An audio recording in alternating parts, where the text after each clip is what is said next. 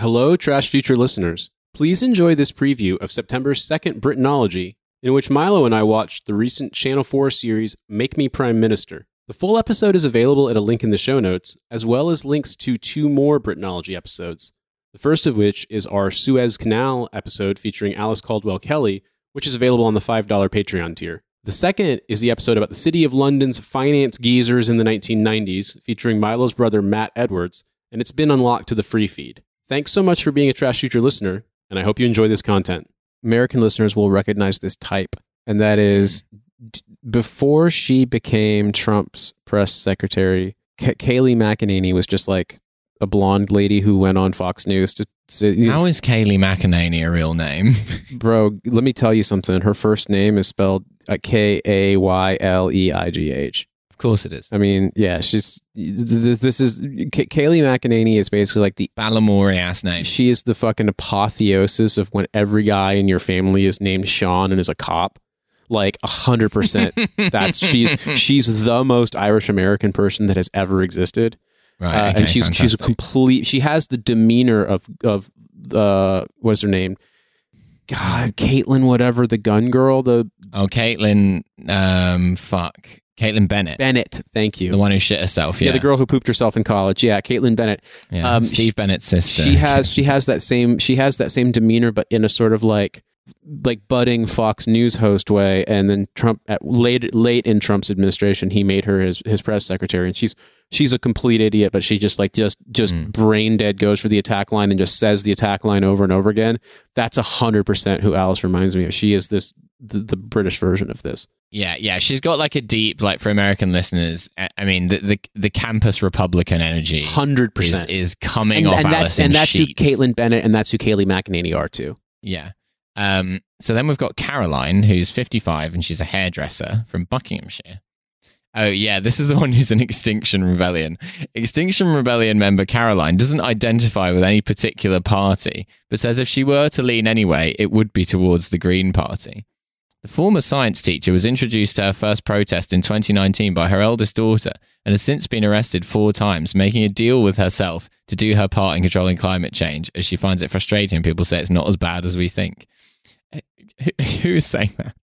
The 55-year-old's big idea is to put planet before profile, as she believes the government aren't paying attention to environmental issues and would cut funding to all future non-green projects, starting by scrapping HS2. Right, sound the big fucking climate idiot alarm. We've got to save the planet by scrapping high-speed rail. What are you talking about?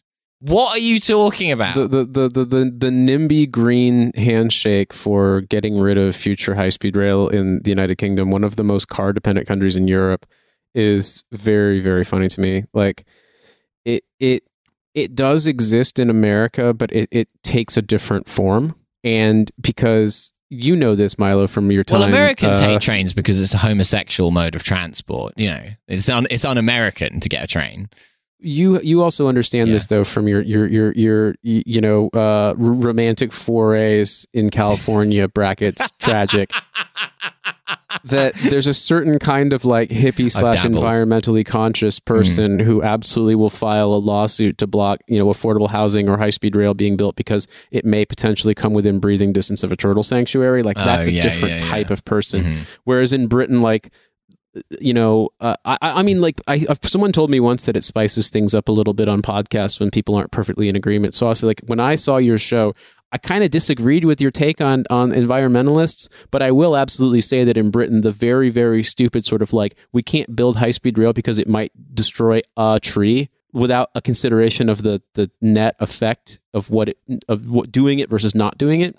That is specifically a type. And I would say it's really like at the fucking perfect intersection point of Lib Dem and Green Party of England and Wales. Right, okay. I don't know if the Scottish Greens are as bad, but the Green Party of England and Wales is basically bike Tories / Tories with dreadlocks / organic Tories. I don't know. And so are the Lib Dems. And yes, anti-HS2 environmentalist is just a. I don't completely agree with that analysis of the Green Party. I think the key axis you need to understand with the Green Party is that they're what I would call crusties. Like, no. I was going to say, I mean, like they want ethically sourced free trade transphobia. They are absolutely like, it is the strangest political tendency, but yeah, they are. But no, it's a real broad coalition in the Green Party. I think you do have bike Tories, but you also have kind of like, it's sort of like crusty Marxists and like weird, like it's a complete amalgam. Like there'll be, yeah, if you're a 60-year-old in a house share on balloons, you're in the Green Party. Oh yeah, 100%. That's really what they're actually like politically. They're a real smorgasbord, but what unifies them is the fact they haven't had a wash since 1986. Like that is the like, if you want to understand them. Now the next contestant is Connell, the guy from Northern Ireland. And he's wearing a very interesting tie. So I've got it up full size on my computer screen. I'm doing like a computer enhance. It's a royal blue and claret stripe with some kind of crest on it, which looks a bit like a kind of green and yellow version of the Cambridge University crest. I'm just wondering because a guy from Northern Ireland wearing a tie that's clearly like from a thing. I'm immediately curious as to what the tie is from. Is it look, I'm gonna be honest with you. If I had to hazard a guess, he does have the sort of like, young unionist vibe.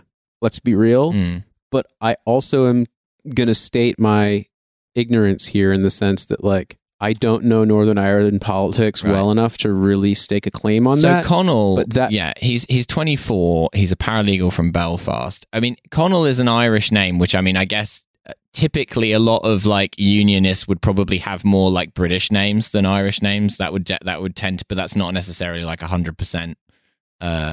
So I don't know. It is spelt, I would say, in the British, in the anglicized way. But yeah, anyway, so TikTok star Connell is self-described Ralph Lauren connoisseur.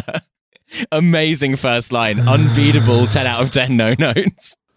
Oh my fucking God. He believes the current UK government are a shambles. As an Irishman, he's fed up with people asking whether he votes Labour or Tory without mentioning any other parties. This could go one of two ways. Cool if it's Sinn Féin, bad if it's the DUP. Yeah, Connell isn't... Although, to be honest with you, if he refers to himself as an Irishman, that does kind of imply that he's not a DUP supporter. Yeah, kind of, sort of, yeah. Connell isn't convinced that climate change is as bad as people make out. Okay. And the current issues in society stem back to education. He also feels the UK is behind other countries when it comes to supervised drug consumption rooms and believes it's massively impacting the NHS. Wow, this guy is like a study in people who have just like... He occupies so many different quadrants of the political matrix here, with hopes that the UK will look at preventing drug use, promoting safe drug use, as criminalisation hasn't worked in his opinion. His big idea is to open rehabilitation centres across the UK, which would offer safe spaces for people living on the streets who struggle with addiction. I can probably be too considerate and forgiving. I don't like Boris Johnson by any means, but I believe people in power have got there for a reason, he says. There must be something about them. Okay, I can't draw any conclusions. I wanted to make a joke about him being like a cocaine tan, but quite frankly, like, it's inscrutable. Literally, like, this is someone who gets politics entirely off TikTok. Yeah. Completely mad. I wonder what kind of TikTok star he is. I don't want to know because brief aside, because I was traveling, I both on queuing to get on the plane and then queuing to go through passport control, was in front of 3 girls who were coming back from study abroad in the United Kingdom, 3 American girls, and I don't know if all young people do this or a broad cross section of young people do this, but the tendency to talk as though you are convinced you might be surreptitiously being filmed for TikTok and you have to slay at every moment. I was just like, God, I'm so glad I'm married and I'm not dating. Jesus Christ. Now, granted, that would be obviously very age inappropriate for me to date someone that much younger than me, but even like if that spreads into a demographic close, the age close to my own, I just was just like, oh my fucking God, no. We must always be slaying. TikTok has Twitter has cooked our brains in the sense that what was the guy who said the thing about how like that you become one of 2 things using Twitter on a regular basis, that you become, I can't remember, was it Maddie B who said this, that like you either become an insufferable politics scold or you become a guy who can only laugh at a joke if it says something like, it's your boy Tarantula Dick. And I know which side of the divide I fall on. Oh, absolutely, yeah. I mean, it's your boy Tarantula Dick. Pretty funny. It is pretty funny. So then we have Danny, who I would describe, his look is very close to, like, do you remember Goldie? Music artist, yeah. Who was also in The World Is Not Enough as one of the henchmen. Right. The guy with the gold teeth. This guy is like, yes. Shall I send you this article so you can follow along? Because the pictures Sure, yeah, that would be wonderful. This is a powerful late 90s look. Right. Yes. Danny and I are the same age. Yeah. And yeah, he's raised by his music producer and DJ father, Goldie. It doesn't actually say. No. Yes, it fucking says. Yes. No. Yes. It says that. No. Okay, for the listeners, I genuinely had not read this yet. Genuinely had not. He's got exactly the same aesthetic. This guy is just being his dad. Whom among us is not constantly just being their dad? That's how it goes. Oh, I've got an eye for this. That's how shit. it is. Yeah.